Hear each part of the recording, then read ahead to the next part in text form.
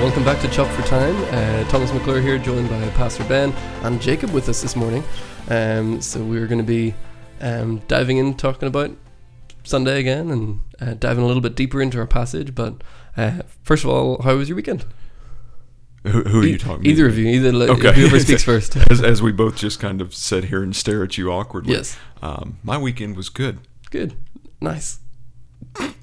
Yeah, it's the same. Wow, okay, so this is okay. It's one of those mornings. Cool. Listen, Jacob has wrecked me this morning over the whole coffee situation. Oh, that's true. So just to give you a little bit of insight, Thomas has been supplying our coffee here at church that we drink throughout the week as a staff, and his taste for coffee is just slightly different than mine. And that's as far as we'll go. We won't go into any details, but I had some high hopes for Jacob this morning as he came in, and he was given the cup of coffee that Thomas prefers. And the moment that it hit his lips, this look of just bliss hit his face, and he went, "Oh, that's good." And I'm derailed right now. I'm struggling. Some of us are further down the sanctification process than others. I'm sackcloth and ashes here. I'll be shaving my head here shortly. Yeah, just to put it into perspective, Ben likes his coffee like cool. Just like a lump of coal dipped in water. If it will pour out of the cup, it's not strong enough. Right. Yeah. Basically, if it does not have the consistency, as my dad used to say, molasses in winter, then I don't want it. I've got no time for it. I still love I don't know if you've noticed this, Jacob, but anytime Ben goes to quote his dad, the thickest Southern accent comes out. That's just right. for that. Go back to Appalachia. Every single time. It's pretty great. All right, we're done. This has now become a little bit too much abuse going towards Ben. I am the senior pastor. I don't have to put up with this. That is true. I apologize. So yesterday morning we wrapped up our series on Love Works. Yes. Talking about God and His restorative love. Yes. Restorative. Yes. Acts of restoration through three different characters throughout the last few weeks. So we had Peter first, who so many of us can relate to, this sort of impulsive, over-the-top, extroverted.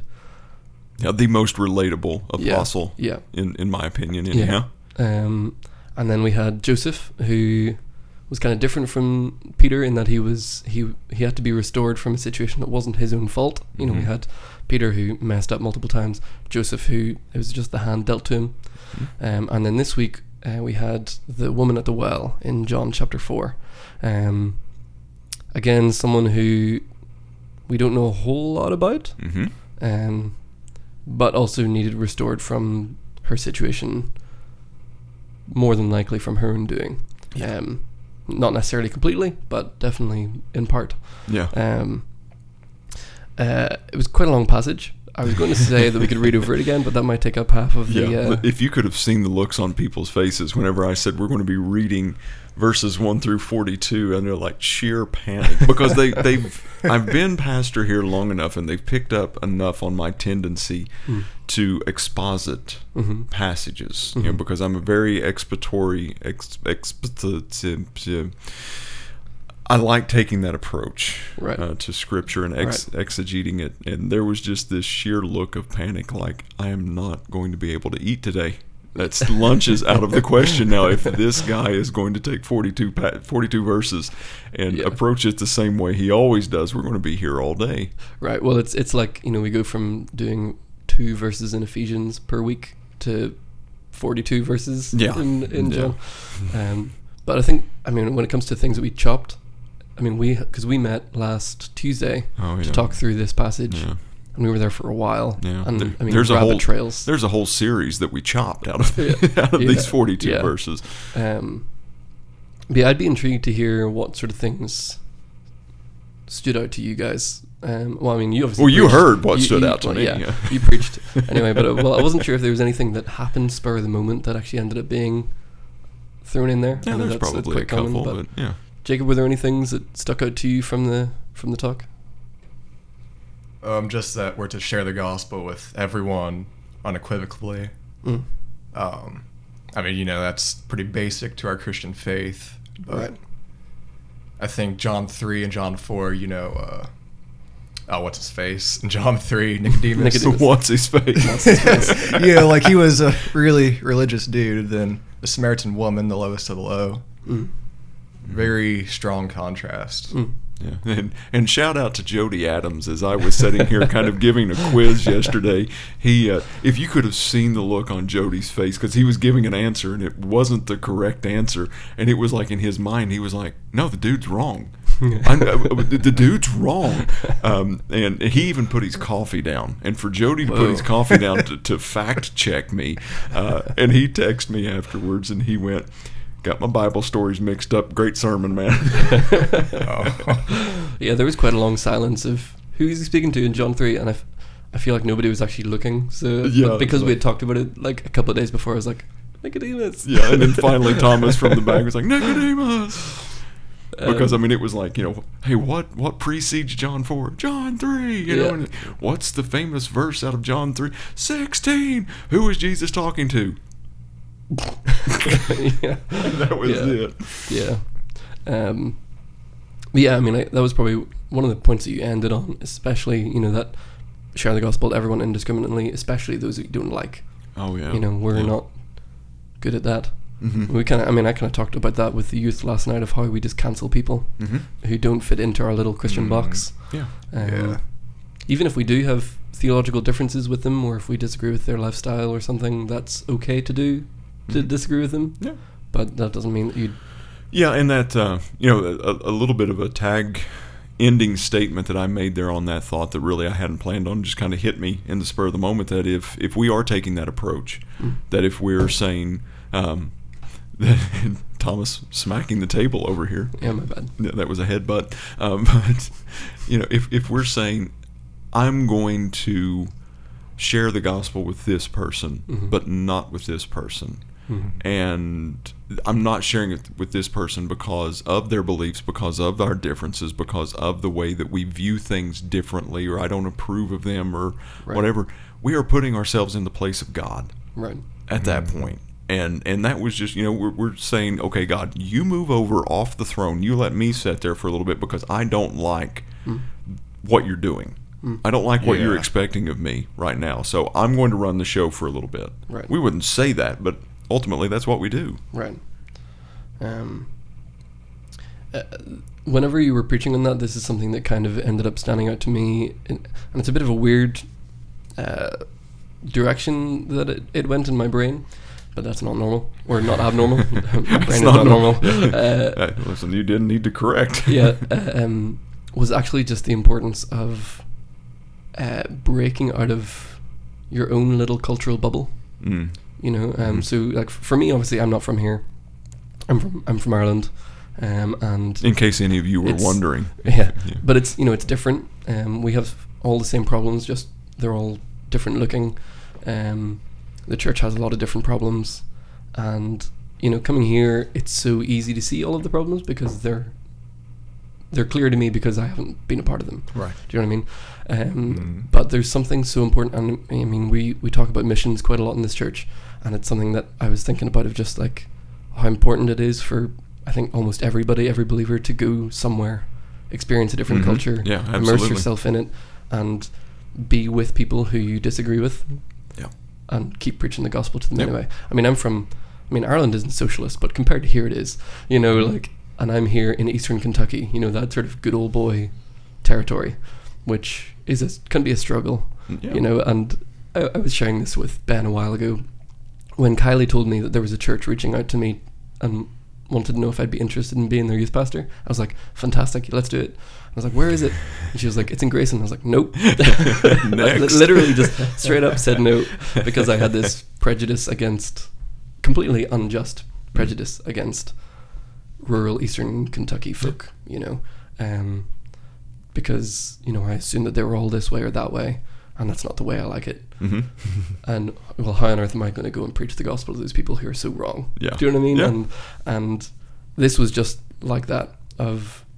Jesus did the opposite. He went to someone who culturally it was wrong to go and hang out with, but had a phenomenal encounter that led to a huge potential revival in that area. And that was, we talked about, we really did some alliteration on Tuesday when we were in here. The points of the passage were the placement, the path, the problem, the purpose, all of these types of things, and then the product, the end result. And that path was one of the big elements of this story. Because when we look at verse 4, just this matter-of-fact statement that comes from John in his gospel that said that he had to go through Samaria. Right. And when other Jews were taking this same pilgrimage, this same journey, they would actually go around to the place of having to cross the Jordan River in order to get to where they were going, just so they wouldn't have to go through Samaria. That's how much the Jews and the Samaritans had prejudices against one another. Right. And it was a big deal that the path was stated that he had to go through Samaria. Yeah. So, I mean, I assume that there is probably going to be plenty, so I may as well just dive right into it. So what did we have to chop? Oh, my goodness. Read verses 1 through 42. We did dive a little bit into the cultural dynamics between the two, just because, and that's what we had to remember, and that's what, as we were talking on Tuesday, was one of those main points of, we have to remember that the narrative of the woman at the well is the restoring message in this passage. I'm not saying that it's the key theme behind this whole passage, because I don't think that it is. But as we're looking at this restoration and the way that God's love works in this particular story, there's so much that you look and we kind of see just little snippets that go away from the restoration and start really detailing and breaking down some theological things and some really weighty spiritual stuff. Because we see her bring up, Jacob's well. Which, hey, our father Jacob used this, his sons used this, and now we use this. There's some real relevance and some real tie-in back to the Old Testament and to the messianic prophecies that we see in the Old Testament, that you could take this moment and break that down as to what is the significance of the actual Messiah being at this location, at this well, at this time. What does that mean? So that's obviously something. That's a message. That's a series in and of itself. Right. And I did kind of mention this. I do like the deflective nature of her conversation with him. Because he brings up things and then she's like, "Oh yeah, but let's talk about this." And then Jesus, he never really pulls it back in. He just goes with it. But everything that she mentions just unfolds another layer of truth of his identity. Because once he starts talking about, go get your husband, bring him back here. And and then we get into the dynamic also of him revealing himself as the Messiah to her. Blatantly. To her. That's the first time, other than outside of the disciples, of him saying, this is a public proclamation of his messianic identity. And it's to the lowest of lows in a societal sense. One of the worst of sinners is whom Jesus reveals himself publicly to first, as far as him being the Christ. Which is, that's just mind-blowing how much of a weight that has. Then we get into she's like, "No, I don't have a husband." He's like, "You're right. You're right. You've been married 5 times before, and the dude you're with now is not your husband." She's like, well, this got awkward. And then she's just like, let's talk about worship for a little bit. I perceive that you're a prophet. Our fathers worship on this hill, and then Jesus is like, okay, well, this is where we're going to go. All right, let's go with this then. Reminds me of middle school small group. The middle school guy small group is you start talking about sanctification and you end up talking about a theological understanding of donuts. Like, there's just this, they all, rabbit holes and different tracks of like, and Jesus like, hey, listen, you worship what you don't know, and the hour is coming and has now come where, and then true worshipers are going to worship me in spirit and in truth. All of that, I'm sitting there going, there's so much to be mined right here. That again, it's not necessarily within the 30 to 40 minute window that we usually try to crack open on Sunday mornings. Right. There's just no way to do that justice. And bringing that up and what that would have meant would have honestly led to more questions than what I would have been able to provide answers for during that time period. And then the passage goes on to talk about, she went back. It was immediate. As soon as she had this encounter and this restoration experience with Christ, she went back and started telling everybody that she could tell. And at that point, the disciples were back in the picture, and they're like, "Hey, Jesus, dude, you need to eat something." He's like, "I have food that you know not of." And then the disciples again, they're like, all right, did somebody feed him? Right. All right, Peter, what'd you do? Come on, man. You're doing something you're not telling us about. So, I mean, there's just so many layers of things that, had to be chopped that I'm sitting there going, oh, this would be fantastic. Oh, this would be great. Oh, this would be a great. Yeah, but then kind of like, it's not going to fit. And that's going to be the interesting things with the small groups going over this passage this week as well. Mm-hmm. Chances are every single small group is going to talk about something different. Yeah. Which could be kind of cool. And we'd love to hear back from each small group later about where it ends up going, whether we end up talking about what it looks like to worship in spirit and truth. Maybe that's the thing that ends up coming out in your small group. Or what is this living water? Right. And what's the living water? What's about this? What's this food that he's talking about? Do the will of the Father. It's like, and that's what we said at the very beginning of last week. Hey, we're going to be doing pretty much the entirety of chapter 4. Read verses 1 through 42. Start looking into this yourself, and a lot of people were doing that, and I was getting messages back as to, hey, we listened to this person, and I'm like, oh my gosh, and they're listening to some of these people that I'm going, please don't listen to them. Not from some of them from a bad point of like, just don't listen to them. And number 2 is like, listen, I'm never going to be able to compare to who you just listened to. So, but I mean, that's kind of what you have to do. I think, and that's why small groups, life groups, if you're not a part of one, get into one. That's one of the beautiful things about them, is that there's, even with 1 or 2 verses covered on a Sunday morning, there's so many things that we're not going to be able to cover here that you can start diving into, not only in the actual small group time, but just your conversations throughout the week, that you can really just kind of start unpacking these scriptures. Yeah, no, for sure. Jacob, do you have any thoughts on any of this sort of stuff, or the passage, any other things that we talked about on Tuesday that... So this is just kind of bouncing off of the passage. Ben has mentioned this the past couple of weeks. We Christians are to judge those within the church and not those outside the church. We're to share the gospel with the people who are outside the church, and that really stood out to me. And it kind of brings me back to the Old Testament, where Israel was to be a light for the nations. Yes. I think that's exactly what the church is to be today, a light.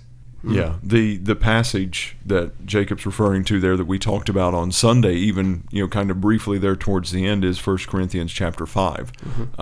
Paul's writing to the church at Corinth, correcting some misbehavior and some problems that they're having, and that's 1 Corinthians 5, 12, and 13, where Paul says, "For what have I to do with judging outsiders, those outside the church? Is it not those inside the church whom you are to judge? God judges those outside, but purge the evil person from among you." And you were talking about the nation of Israel. Yeah, the nation of Israel was chosen to be blessed by God so that they could be a blessing to other nations. That was the purpose of being chosen, was to be blessed and then be a blessing. So yeah, I mean, that's a very countercultural thing that we struggle with within our churches, is we have kind of the opposite mindset of that. We want to judge everything outside, and we want to be that voice, shouting aloud from the rooftops the sins of the people in the nation. If we're going Old Testament here, and then, but don't you dare judge me. If I'm in covenant with the church, if I'm a member of the church, don't you dare. You have no right to judge me. And I'm like, not so much. It's kind of one of those, really? kind of moments, because that's what we see in 1 Corinthians 5 here. Now, again, you can't detach love from it. You can't detach proper motivation and proper implementation of it. We see in Matthew 18 how we're supposed to handle that. We don't always handle that well, but it's Paul very clearly here. judge those, hold those people accountable, is what it's talking about here. It's not an eternal judgment. That's not ours. That's God. But it's holding people within the church and our family accountable for their actions. Right. And I made the statement yesterday, is like we've seemingly gotten to a place as a church that we are absolutely shocked when sinners sin. Mm-hmm.